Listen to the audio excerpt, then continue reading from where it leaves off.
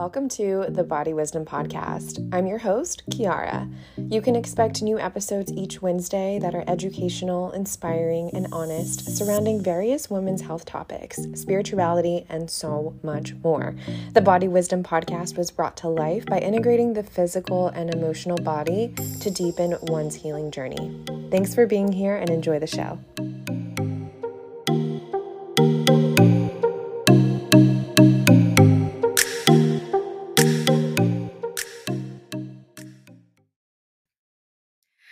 All right, guys, I'm really excited for today's episode on functional fertility. We have Lily Nichols here. Hi, Lily. How are you? I'm great. How are you doing? I'm doing really good. I actually am loving this fall weather that we get. I don't even know where you live. Where do you live? I'm actually currently in the Midwest, but I move all over the place with my husband's career. So you never know where you're going to find me. That's amazing. Is it like super cold there right now? No, it's just starting to get into fall weather. So we haven't even had like a hard freeze at night yet. So not too bad. That's good. Yeah, Tolerable. same here. Fall is my favorite season, so I'm actually loving like the cooler temperatures while it's still sunny out and not yet like frigid. So really enjoying that. But I'm excited for today's episode because I have read your book and I recommend it to like all of my clients. I've gifted it to clients. It's such a powerful resource, and I can tell you're someone who definitely loves doing her research because you have how many citations in there? Like I think I saw like almost 1,000, right?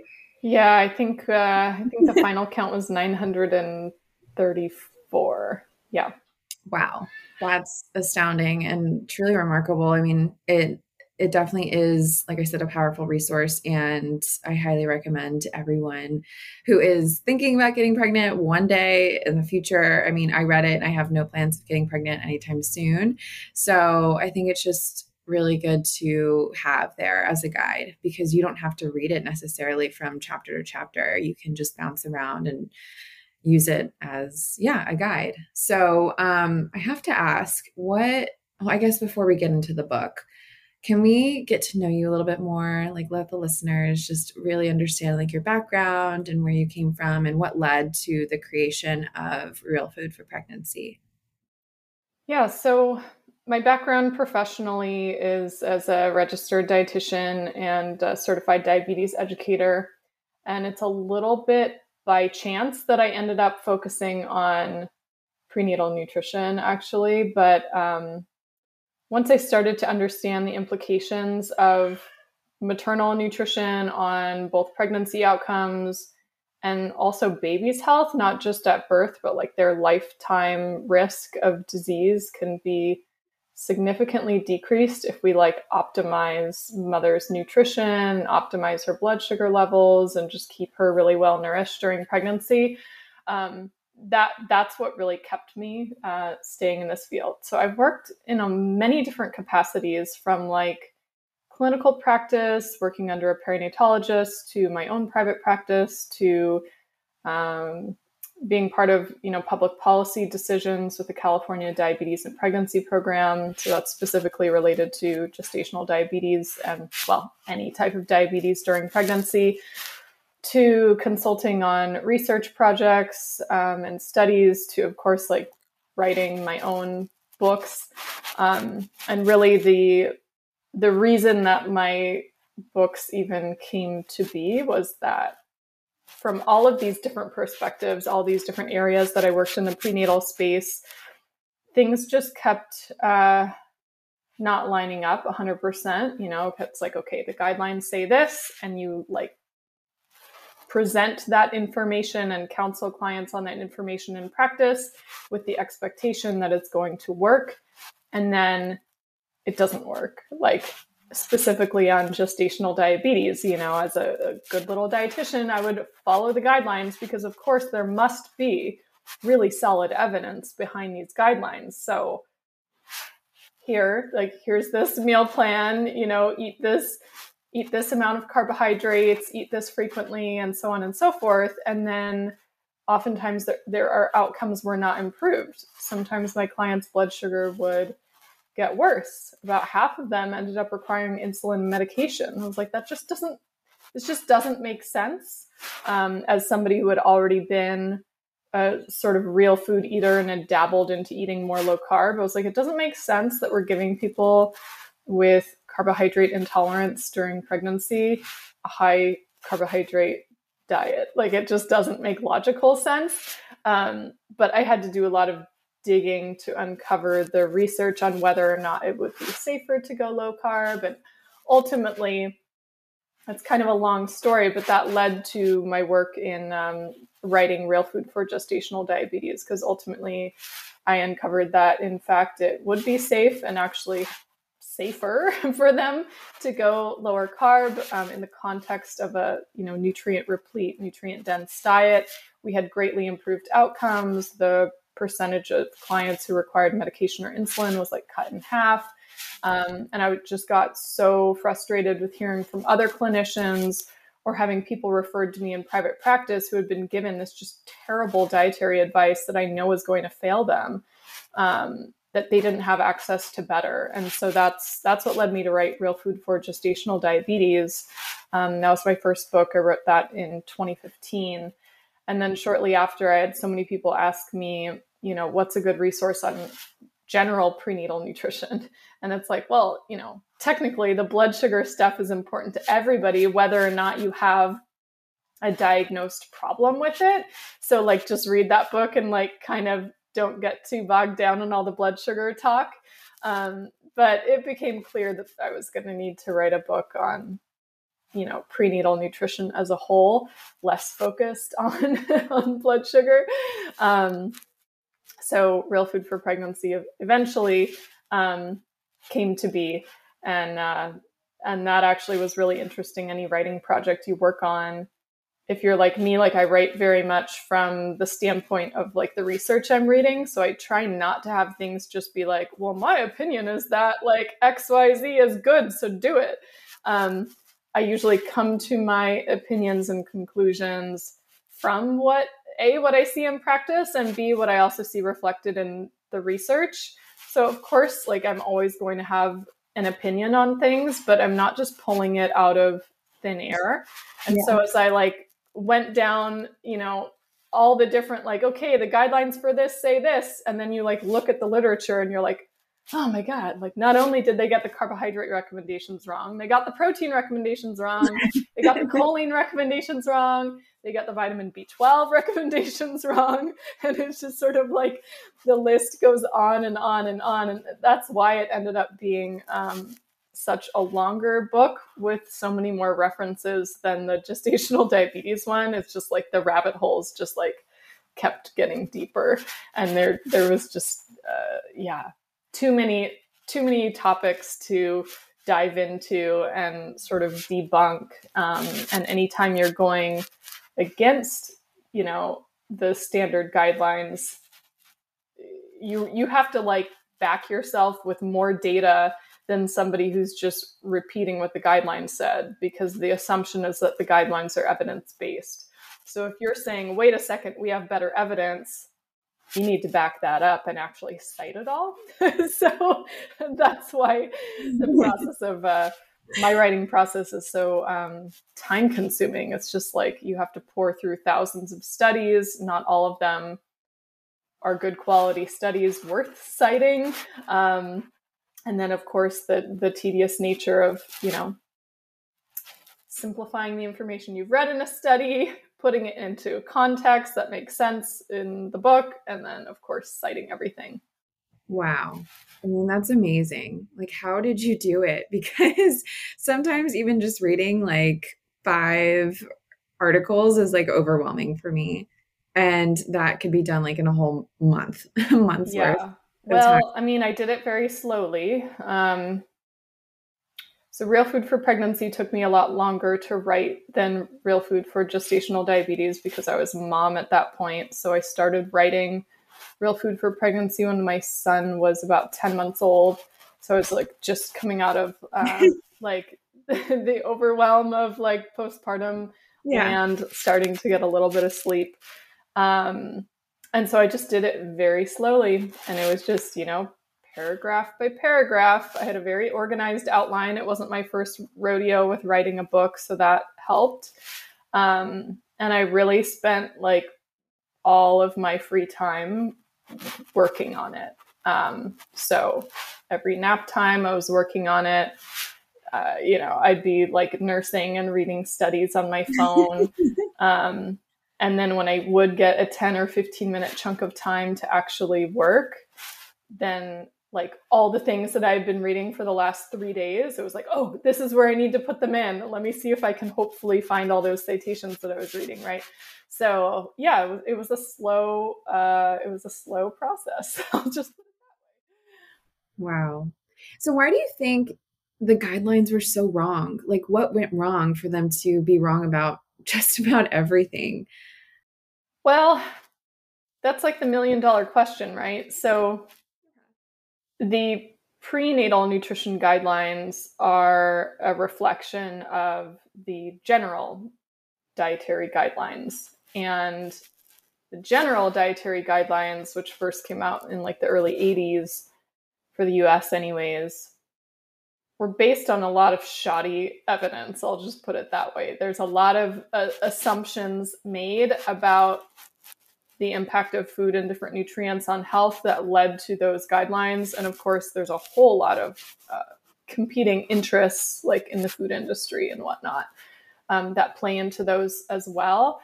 So really the initial guidelines were very much from the guise of, the Ancel Keys study that suggested that saturated fat and cholesterol intake is responsible for heart disease.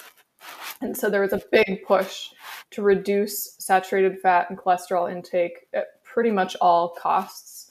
And this, unfortunately, over the decades has revealed itself to be a bit problematic because when you reduce your intake of those things, you increase your intake of a lot of other things that might not be desirable health-wise, especially refined carbohydrates. Mm-hmm. I was just speaking at a event last week where I dug into the data a little more about like dietary intake in America. 59% of calories in America are from what they call ultra-processed foods nowadays. So these are foods that are typically made with ingredients that are like highly processed versions of the whole food. So like you take corn and you get like corn syrup and corn oil, and you take soy and you get like soy protein and soy oil. You take like all of these things that are just highly refined, the refined sugars, the refined carbohydrates, the refined vegetable oils, and then of course mix it with a bunch of flavors and chemicals and colorings and other non-food ingredients essentially. And most of these things show up in like our breads and crackers and cereals and, sweetened beverages and all sorts of stuff. And that's the majority of what Americans are eating nowadays. And if you think back to like the 1980s and the 90s and these like Snackwell's cookies that are low fat, but they're like absolutely packed to the gills with sugar, that hasn't turned out to be advantageous for our health. So I think a lot of it is that the original guidelines were based on some assumptions that haven't actually proven to be true and have had adverse consequences by us really trying to almost eliminate saturated fat and cholesterol from our diets. Mm-hmm. And then the food industry responding by like highly processing all of these, quote, healthy, low-fat foods as replacements. And so we've gone very far away from what humans ancestrally would have eaten. Even if we just go back 50 years or 100 years, like what we're eating is so much different than what we were eating back then. And in my opinion, we've demonized a lot of the wrong things. So the prenatal guidelines are they're an extrapolation of the original dietary guidelines. On top of that, it's really challenging to do studies in pregnant women directly because of obvious ethical concerns. Like, are you really going to have two groups where one group of women is deprived of an essential nutrient and another group is not? like, no, like the best you can do is like give the RDA for a nutrient and then give more of that nutrient to the other group. And we do have randomized controlled trials like that with choline, for example. But you can't cause an overt deficiency in a nutrient ethically if you know that's going to harm her or harm her baby. So we've been really limited. A lot of the recommendations on pregnancy are based on data from adult men, and then they're extrapolated by like mathematical estimates for how much the fetus will require at different stages of pregnancy, and maybe an accommodation for like maternal tissue requirements. But it's a guesstimate. A lot of them are a total guesstimate.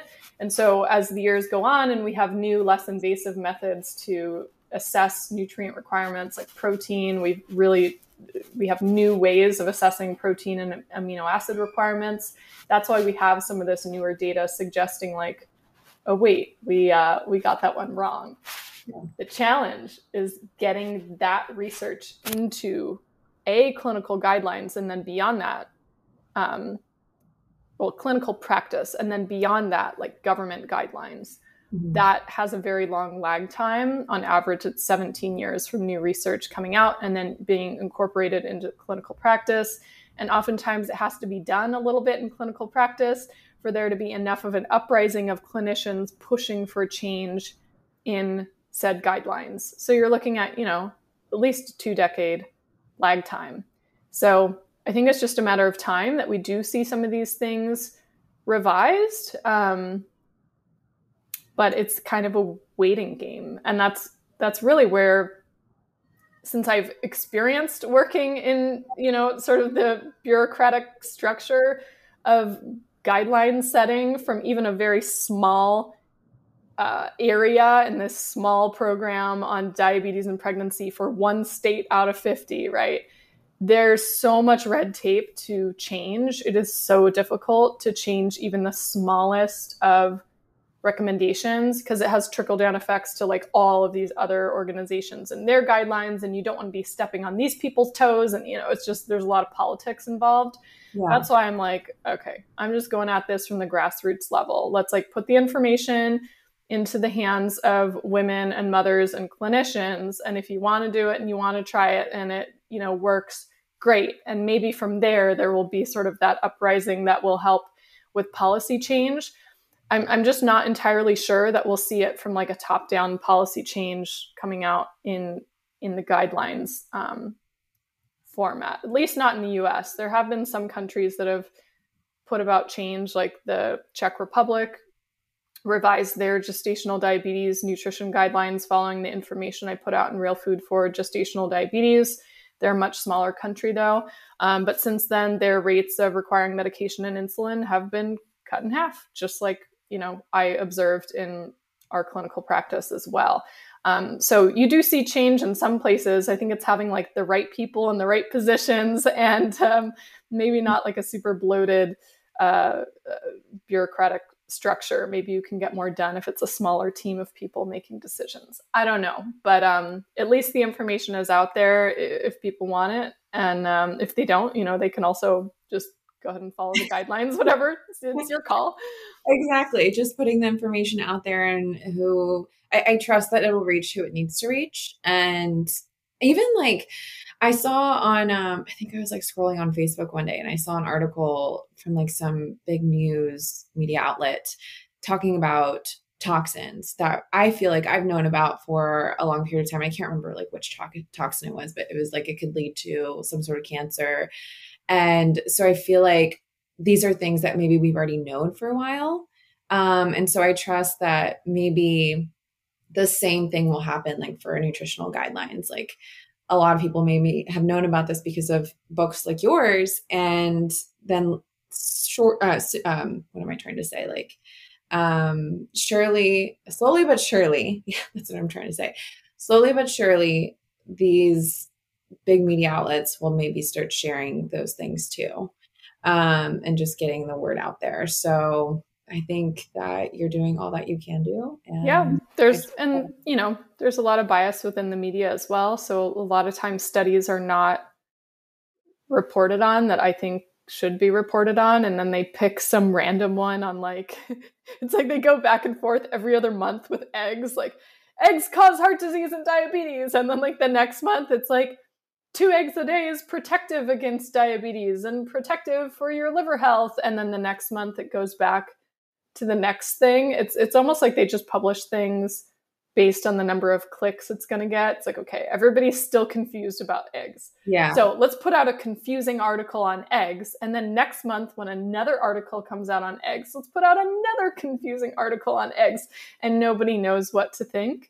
Yeah. So that's, it's just sort of the world we live in. That's, I've stopped reading any mainstream media articles reporting on nutrition are just not even worth reading, in my opinion. I just go straight to the research itself because usually it's not reported or interpreted correctly, or they're choosing a study that like doesn't actually reflect the entirety of evidence. It's just like one random cherry-picked study, not put into context of what all the other research is saying, which I don't think is at the end of the day helpful for the general public. Yeah. Let's talk about fat, because we're on the topic of, you mentioned Ancel Keys, and I read the book, The Big Fat Surprise by, I'm not sure how to pronounce her last name. It's Nina.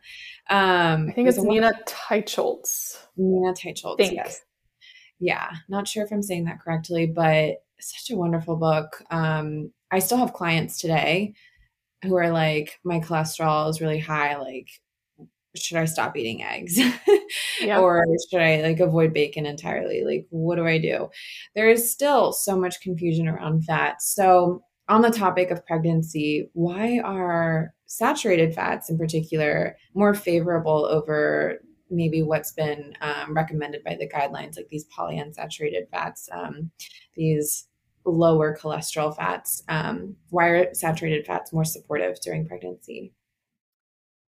Well, there's a couple different reasons, and it might be a challenge for me to present this in a succinct way. So first of all, like fat and cholesterol are separate things. Cholesterol is like a lipoprotein, or packaged in lipoproteins. But in animal-sourced foods, you often have the cholesterol packaged right alongside saturated fat. So they kind of go hand in hand in the context of animal foods. All of your steroid hormones, which is mainly your sex hormones, and this includes estrogen and progesterone, are made on a backbone of cholesterol. So you require cholesterol for sufficient hormone production. And there have been studies where you deprive women of sufficient fat, you put them on a really low fat, low cholesterol diet, and their hormone levels tank. And yeah, we have some capacity to produce fats in our own bodies from other food sources, namely carbohydrates. And yes, your liver has the capacity to produce cholesterol as well. But nonetheless, you put women on a low fat diet and their hormones tank. How do you think that's going to play out during pregnancy when your body is pumping out way more hormones than it normally does? I mean, already you pretty much induce anovulation. Like women stop ovulating or stop ovulating regularly when they're on a low-fat diet. So already their chances of getting pregnant are diminished. If you're not ovulating, your body knows that something is wrong. And your body is essentially seeing that, at least in the case of not eating enough food or enough fat, we don't have the resources to support a pregnancy. So we're not even going to allow you to get pregnant right now, right? So you continue that during pregnancy, you can see there's probably going to be some problems. On one hand, you reduce the fat intake too much, and some other type of food has to come in to fill in the gaps.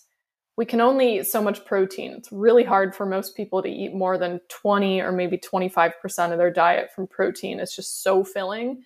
So the majority of the additional calories will be made up from carbohydrate intake. Now, this is a bit of a problem because when you eat a high carbohydrate diet, you have blood sugar issues. It's just like the two go hand in hand. Of all your macronutrients, carbs cause the most blood sugar spikes. You might get like a teeny little bump from protein. Fat doesn't do a thing to your blood sugar. It's the carbs that are spiking it. So A, that's going to be a problem. B, if you're eating super low fat, you're probably not going to be eating enough protein, certainly not the optimal amount of protein that we now know from the new research that came out in 2015, showing that, our late pregnancy protein requirements are 73% higher than we previously thought. Wow. If you're eating low fat, really truly eating low fat, you're probably also eating low protein, because your whole food sources of protein pretty much without fail come packaged with fat, unless you're obsessively removing it, right? So like if you're taking the yolks out of your eggs and only eating the whites, yeah, you're getting pure protein, but you're not getting any of the choline and the B12 and all these other important nutrients that are in the yolks, right? So you're going to end up with a situation of like probably protein deficiency, probably an excessive amount of carbohydrates and blood sugar issues, probably some issues hitting your micronutrient targets because you're not eating a sufficient amount of protein, which is often in whole food form. That's what contains really the majority of the micronutrients of concern for pregnancy. So you just create problems already.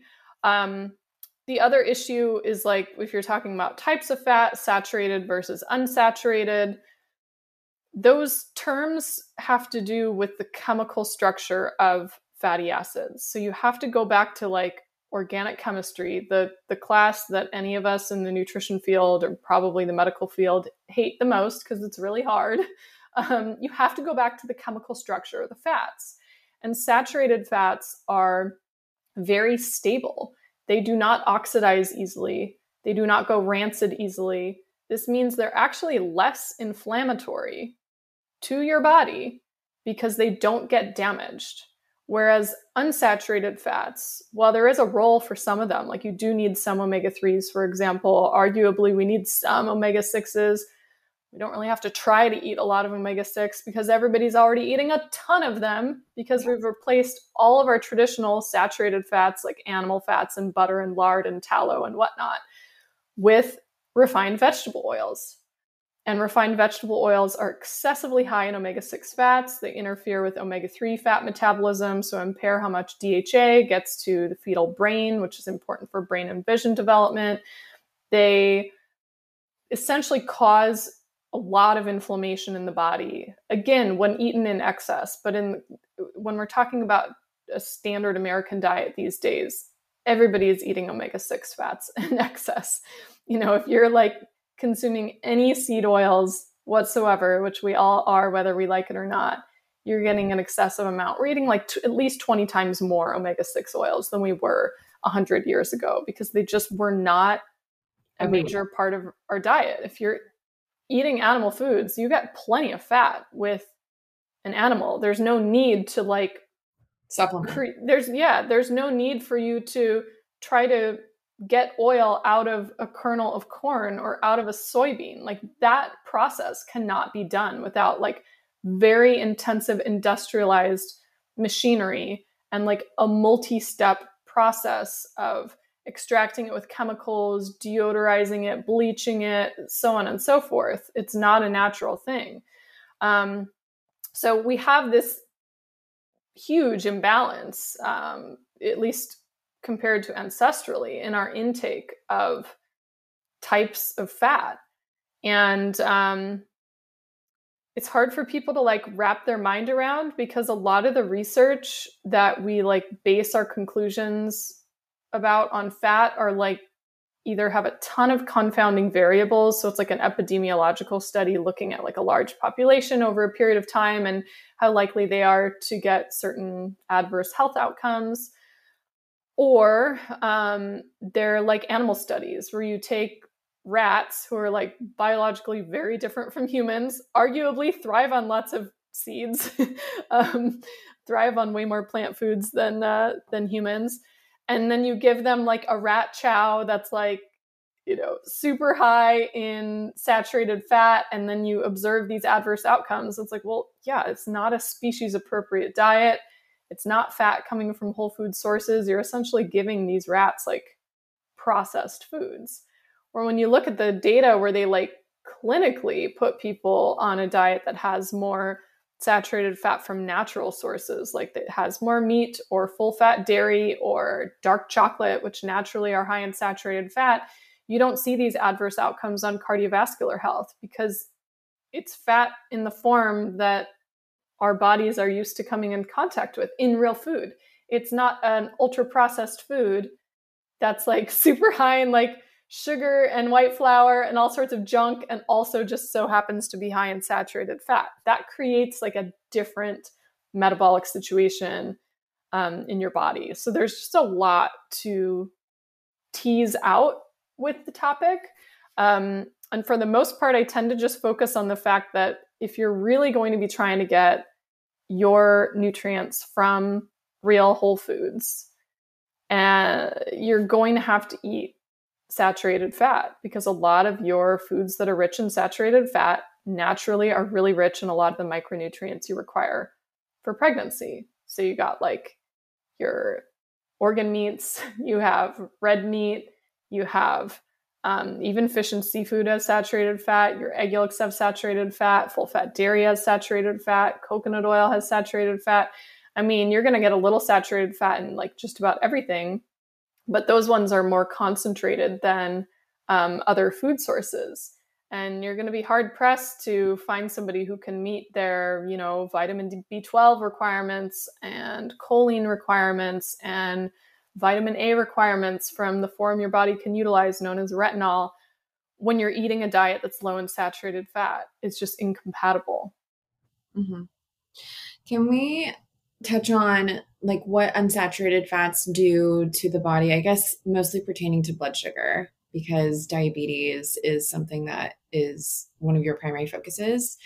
So what is the process that happens, I guess, like the inflammatory process that could happen with the impact that unsaturated fats have on blood sugar?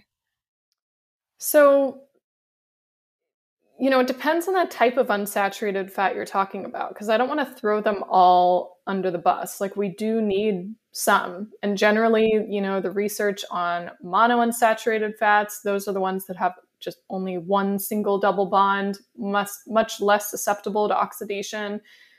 Generally, the research is positive on monounsaturated fats. And with omega-3 fats, again, in the context of like a whole foods diet, generally positive with getting, some omega-3 fats in the diet. It's when we have this extreme imbalance of a ton of omega-6 polyunsaturated fats coming in that we start to have issues.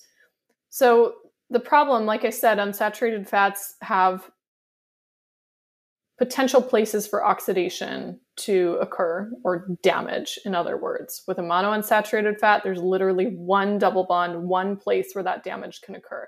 With polyunsaturated fats, poly meaning many, there's many double bonds on that fatty acid molecule, many different places where they can become oxidized and damaged.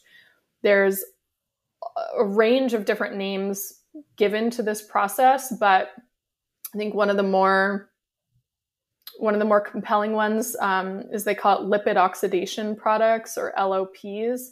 So as these fats become oxidized or damaged, they don't behave in the body as they did before they were damaged, or like any other undamaged fat. And this can occur, by the way, just from being stored in a clear plastic bottle for a long period of time and being exposed to light. I mean, they're very delicate.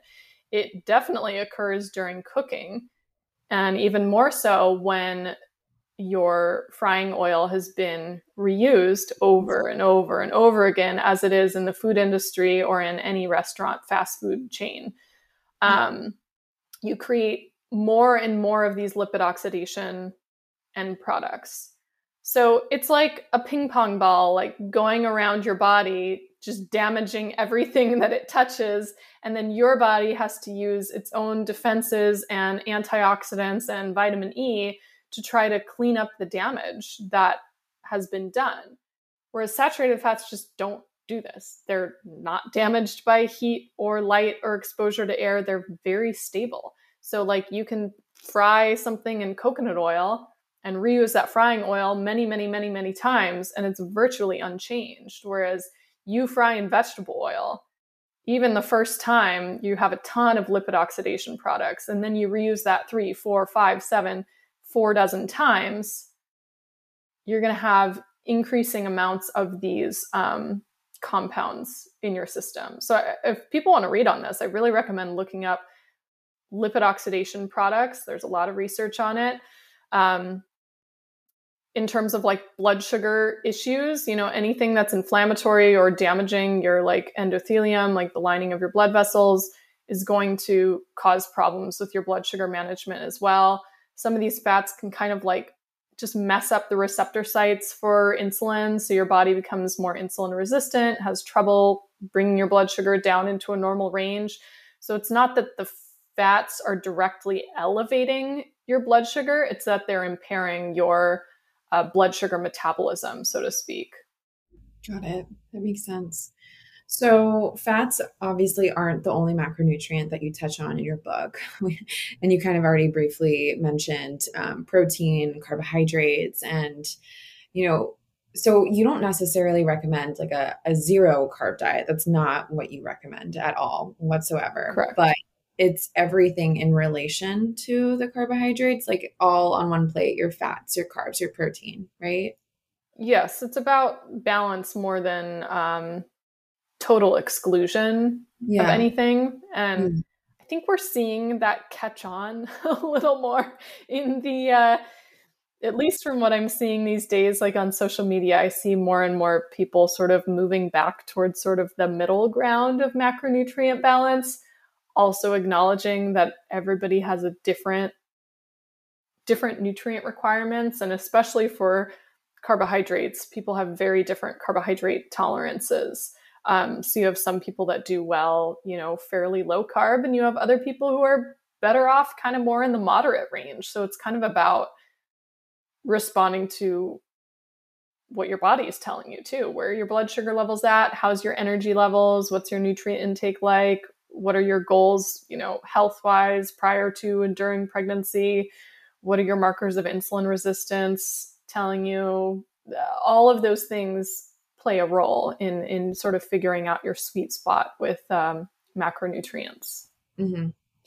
Yeah, I think we're heading in the right direction with creating more balance on our plates. But then every once in a while, I will see a video of someone just eating egg whites, and I'm like, oh no. So sometimes I have to remind myself, like, I am in my bubble, and there's still a lot of people who are eliminating macro groups, and I'm like, or just food, just certain food, because they think they're bad. And I just remember being there, and it makes me so sad to think about all of the egg yolks I used to throw away. Yes. I used to be there for sure. Okay, so let's talk about gestational diabetes. Just taking it back to the bare bones, like overview of it. What is gestational diabetes for those who don't know? Yeah, so gestational diabetes is elevated blood sugar during pregnancy at its simplest definition. Yeah. However, you can get into more specifics on defining it. So it could be blood sugar issues that first developed during pregnancy, or it could be blood sugar issues that were pre-existing and they've just first been recognized during pregnancy, because we don't do a great job of like preventatively screening the whole population for blood sugar issues. And then in pregnancy, all of a sudden they do. So we catch a lot of, prediabetes, but we call it gestational because that's when we first caught it as an issue.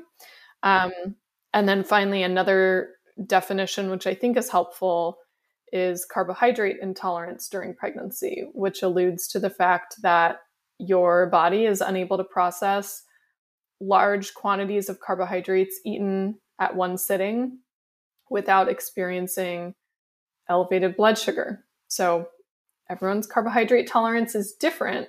If you find, you're really not able to tolerate much carbohydrates at all without your blood sugar spiking super high, arguably that probably classifies you in the gestational diabetes, or at least borderline gestational diabetes category.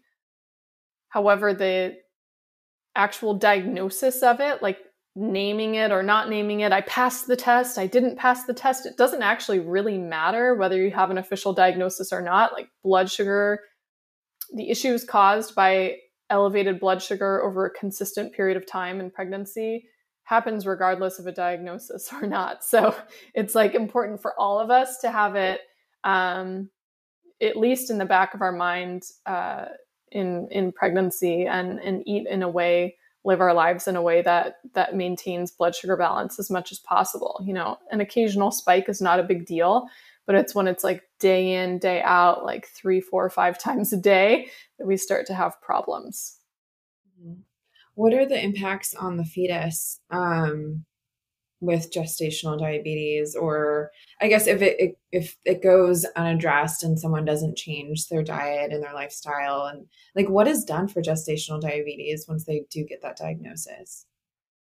Yeah, and it's good you brought up the like clarifying statement of, you know, unmanaged, unmitigated high blood sugar, because I think there's a lot of fear around the diagnosis, and a lot of providers, I think, try to like scare women into compliance by like, all of these bad things will happen. You know, gestational diabetes means XYZ bad thing will happen in your pregnancy, instead of, no, blood sugar is on a spectrum. We have mild cases, we have more severe cases of gestational diabetes. It has more to do with how well you're managing your blood sugar on a day-to-day basis, not even, you know, outside of even the diagnosis itself.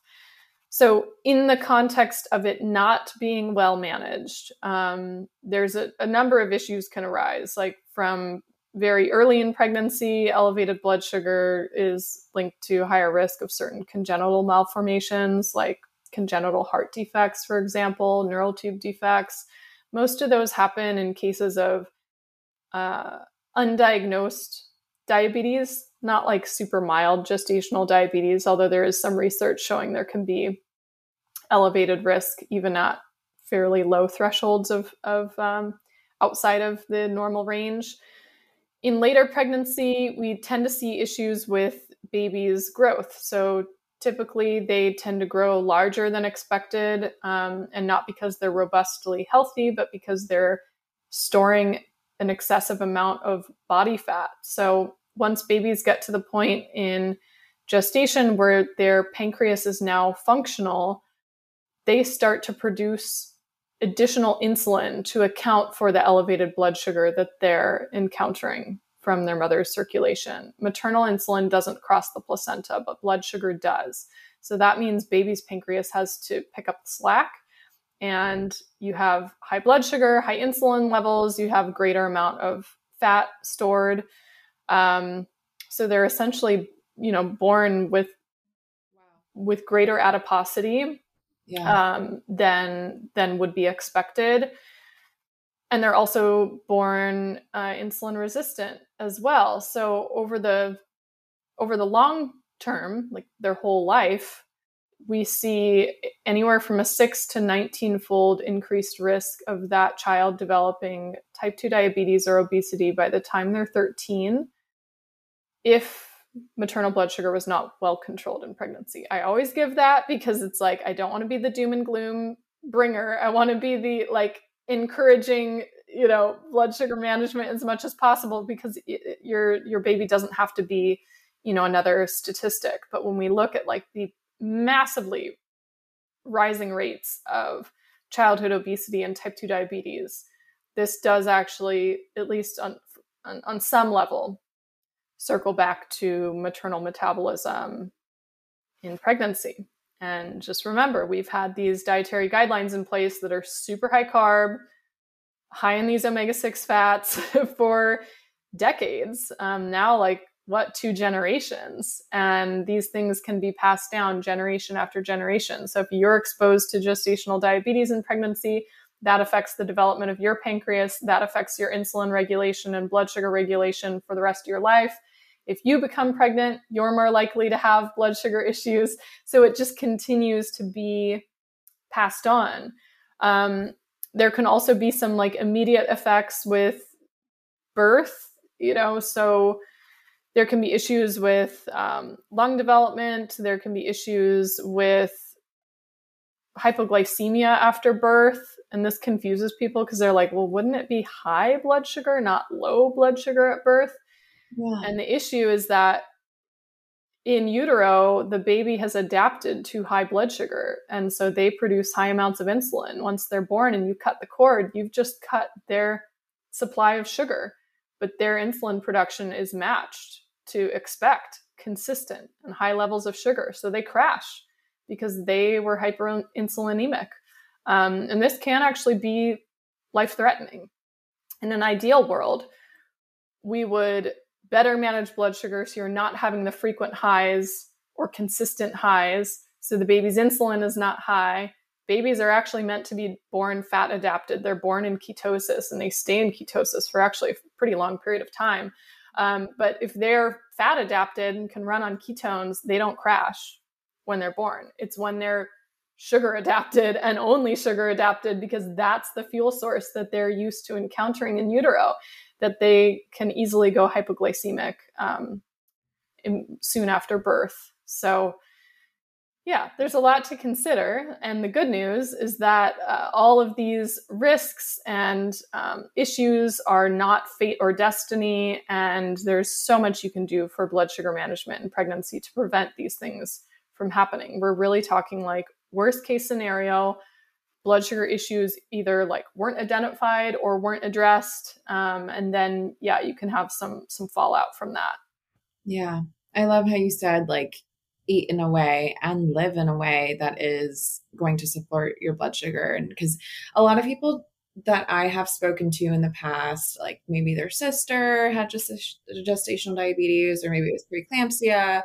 A lot of people feel these things just happen spontaneously and are not really sure like why, and that they don't know that there are things that could have been done.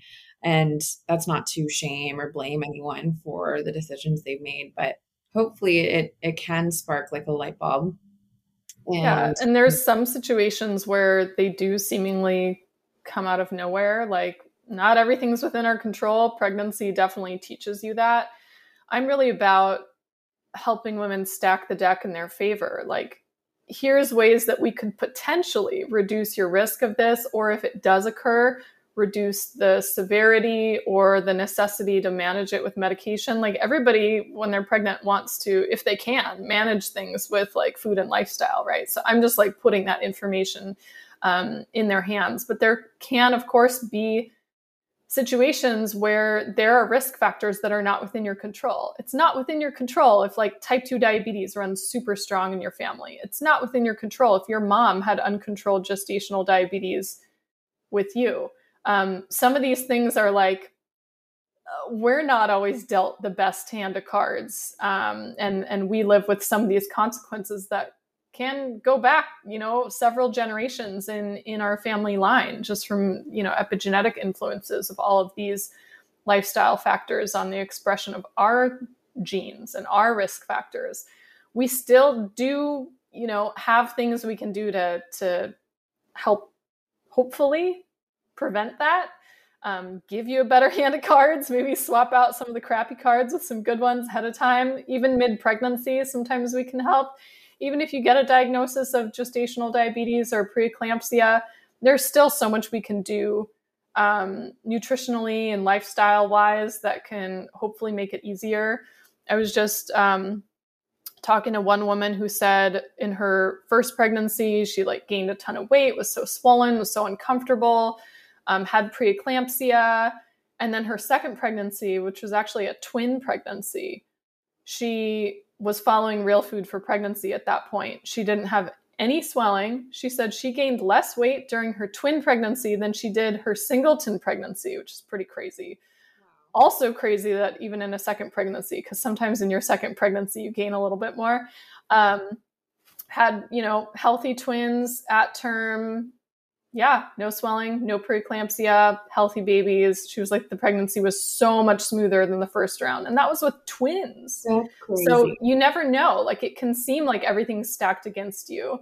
And it really comes down to like, what are you doing day in and day out? How are you feeling? How are you responding to like your body's response to food? Like, how long are things keeping you full? How energized are you? How do you feel when you have like eggs and vegetables for breakfast versus, cereal? Like, and just responding to those cues and eating in alignment with really your well-being on a day-to-day basis. That stuff adds up over the months and years. So yeah, it's about, taking proactive action and trying not to get too bogged down with all the bad news. It's like, I feel like I have to talk about the bad news and the consequences of not doing things to get people's attention. And really that's what a lot of the research is. It's like, if you're deficient in this, all these bad things happen. And this is why it's important to not be deficient in the thing. Like sometimes we have to talk about the negatives to talk about the positives, but I really try to flip it to the positive. Yeah, no, and that's very evident in your book for sure. Like, here's the information, and it's important to know because otherwise there wouldn't be any motivation to follow through with what you're recommending. There has to be, I feel like it always needs to make sense for my clients. Like, here's why, so that you can actually continue through with what I'm telling you to do. Right. So yeah, we do need to cover the negative, but like you said, flip it into a positive. You mentioned weight gain, and I work with a lot of women who may become pregnant while we're working together. And they have a lot of fear surrounding weight gain because maybe they came to me as, weight gain with one of their concerns. So is there a general recommendation for like how much weight you should gain in one pregnancy? And I think you just briefly mentioned too, that you do gain more slightly with your second pregnancy. You might, it really depends. Yeah. So many things depend. I hear from some women that their second or third pregnancy, sometimes they're on their like sixth, seventh, eighth pregnancy. It's like, oh, this pregnancy was so much better than my previous ones comparatively. And like I think it depends. I mean, there's so many factors, right? And again, not all of them are in your control, but just as a personal anecdote, I was pretty healthy in my first pregnancy. And I mean, I think I was pretty healthy in my second pregnancy too, but just the fact that you're like running around after a toddler when you're pregnant again is so exhausting. And your body does have some sort of memory of expanding from the first pregnancy. I wouldn't say I gained like a lot more. It's just like physically my body grew so much faster because it's like, oh yeah, this muscle is stretched before, this skin is stretched before. We know how to do this, Yeah. Not necessarily a bad thing. So I think it just depends on, how the previous pregnancy went, whether or not that'll be true for somebody. Yeah. So with weight gain, I mean, there's many different ways of looking at how much weight is optimal to gain in pregnancy. I do have a blog post on this that you could link out to if you want to, for people who want sort of the specifics. But generally, the like official guidelines are based on a person's pre-pregnancy BMI. And then there's just from lots and lots and lots of data, there are expected ranges of weight gain that make sense for that body size. Is BMI the perfect measure of health? No, absolutely not. But generally speaking, like the more you weigh going into pregnancy, the less you need to gain to have sufficient nutrient transfer to your baby. Okay. Whereas somebody who enters pregnancy underweight, they're probably going to need to gain more, sometimes 3 times more than somebody whose BMI is like over 40, because they don't have the tissue stores in their body to support it. So you're not only growing baby, you're growing, your uterus is growing, you're growing the placenta, you have amniotic fluid, your circulatory system adapts to like 50% more fluids, your skin stretches, your muscles change, your joints change, your breasts change. So many things change that there is naturally in somebody who's at like a healthy or a low weight, like there's naturally going to be a fair amount of weight gain. And for somebody in the quote healthy BMI, typically a weight gain of about 25 to 35 pounds is expected during pregnancy. There are always going to be people who are outliers, slightly below, slightly above that. That's totally fine. It's really weight gain.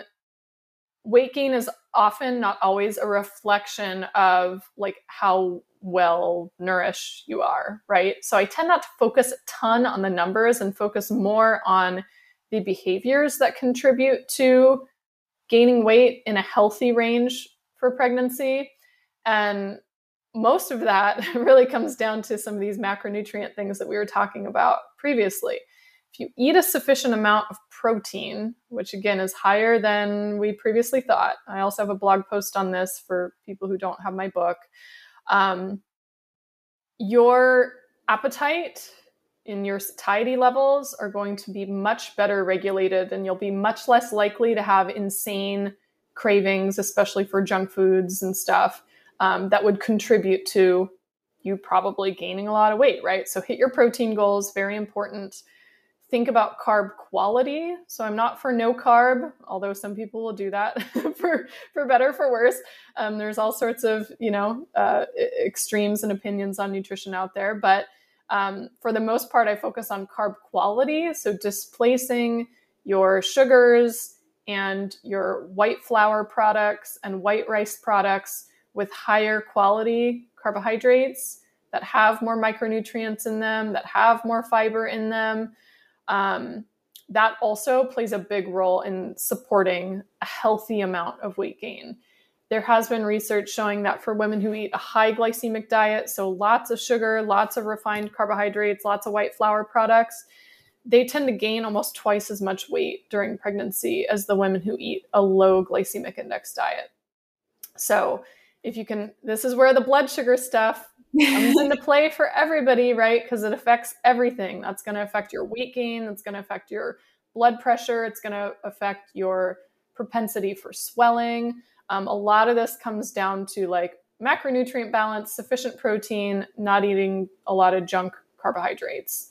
So I don't know that you really need to worry so much about the number of weight gain. However, I do think it's helpful for people to sometimes have like a general guesstimate to see, like, have an idea of how much they should gain. And this comes from, I hate saying should gain, how much might be optimal to gain. And that's because sometimes you have people who are like very, very concerned about gaining any weight at all. And I think it's helpful to see, like, actually, no, you do benefit from gaining this amount. And this is like what it looks like over the course of the pregnancy, because your body is changing so rapidly. It can feel very unnerving and like out of sorts, where it really feels like your body is not in your control. And it's like, oh my God, like my belly is like so big. Like, how is this happening? Like, is this normal? Am I gaining too much? Am I not? I think it's helpful to sometimes have like a check-in point to see. And then on the flip side, I have found when working with clients who are at BMIs of like greater than 40 or greater than 50, sometimes naturally when they eat more real food, they just don't gain quite as much weight. And then they're concerned they're not gaining enough. And when we go, well, actually the research for BMI at this level or above says you might benefit from no weight gain or even weight loss, then they're like, oh, I'm so relieved, because I feel like I'm eating plenty of food. I'm not hungry. It's like the excess fat is just like melting off of me. And it's like, well, yeah, now you have like the, higher metabolism of pregnancy, like working in your favor, coupled with eating more nutrient dense foods. Like sometimes you do see weight loss, and that's not necessarily concerning in the context of somebody who has a lot of fat stores already. So it really needs to be personalized to the client. I cannot emphasize that enough. And that article on weight gain does go into some of that. Okay. There's also a lot of general advice, which, like, kind of what you were saying previously about, like, you'll hear one thing and hear another that completely contradict one another. But what I've seen is that you need to be eating way more because now you're eating for two. Is that necessarily true? Is there some nuance to that? And I think you kind of briefly mentioned also quality and kind of Yeah. swapping some things, and that's kind of more important than the whole like eating for two kind of thing. Yeah. So the eating for two concept, I think, is misrepresented because most people interpret that as eating double the amount of food. Yeah. And the baby really doesn't need double the amount of calories. I mean, at most, you might need an extra 500 calories by the end of your pregnancy. But you also have to factor in that a lot of women are not uh, expending as much energy physically, like they're not as physically active. And so there's actually some estimates that have said the increase in caloric requirements can be as low as 70 extra calories per day. So it's like, it's maybe an extra snack or maybe, a small meal. For the most part, you can trust that your hunger and fullness cues will tell you. Like if you're hungry, absolutely eat. You should never deny those cues. You don't have to eat double. What you do want to be focusing on is, yes, what you said, quality. So there are a lot of micronutrient requirements that increase during pregnancy. So I would be focused more on eating as much nutrient dense food as possible, like displacing the white flour products and sugar stuff. That's really the main focus of things you want to displace with real food. So can you get like an extra serving of protein in there? Do you need an extra egg with your breakfast? Do you need to add an extra serving of protein or vegetables or avocado or something to your salad or your sandwich at lunch?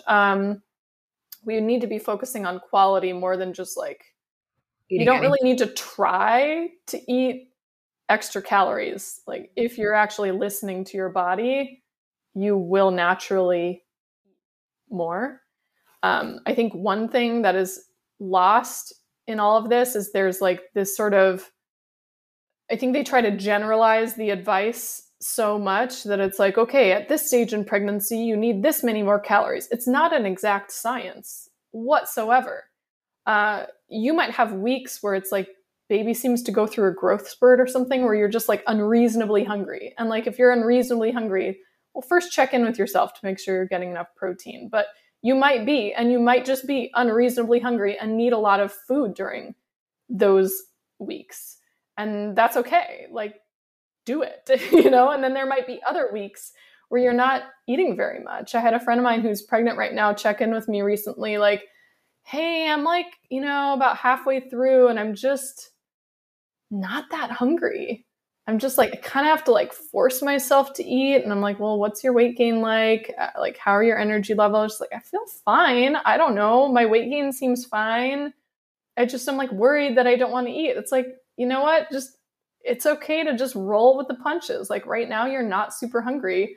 That's okay. In a couple weeks, it's probably going to change. Yeah. Unless you're like really truly physically unable to eat or keep any food or liquids down, like you have hyperemesis gravidarum or something, then like, yeah, that's a sign you want to seek some medical attention. But if it's just a couple days where you're not as hungry, it's going to be okay. Like our bodies have adapted to maintain pregnancies despite serious food shortages and famine and whatnot. If you're not totally hungry for an entire full meal every single day, 3 times a day, it's fine. Like, yeah. It's okay. You're listening to the cues that your body is giving you, right? Yeah. So the eating for two thing needs to be in context, certainly. Okay. Awesome. Well, thank you so much for answering all of my questions, Lily. I really appreciate it.